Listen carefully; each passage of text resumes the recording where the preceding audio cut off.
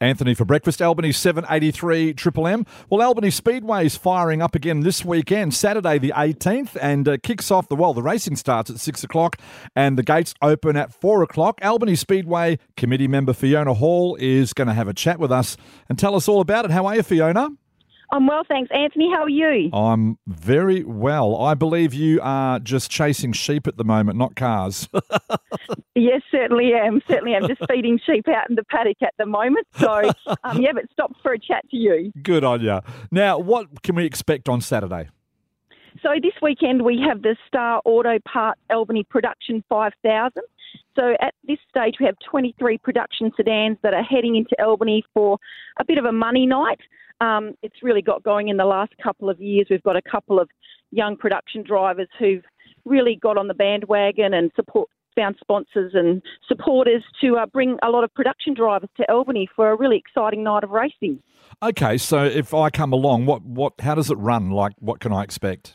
So the productions will have 3 heats each, and then the top 6 will have a pole shuffle. So it's where 5th and 6th go out together, do a couple of laps, and then you can change where you end up on the grid. So maybe you've finished the 3 heats in 6th position, but you might actually get yourself to start out of position 1 if you do all right in that pole shuffle. Okay. And then they have a 25-lap feature. So we have the newly crowned number 1 production sedan state driver in Kai Blight coming along, as well as Bo Riley, who ended up 5th in the state title. There's Kyle Sayer, he's an ex-WA1, and we have locals in Rowan Burrell and Aidan Trewern as well too. So it promises to be a really fast night's racing. Fantastic. And it's also a bit of a family time as well. You can bring the family along, you've got food and all kinds of stuff. Yeah, we have a full canteen and bar and FPOS facilities available.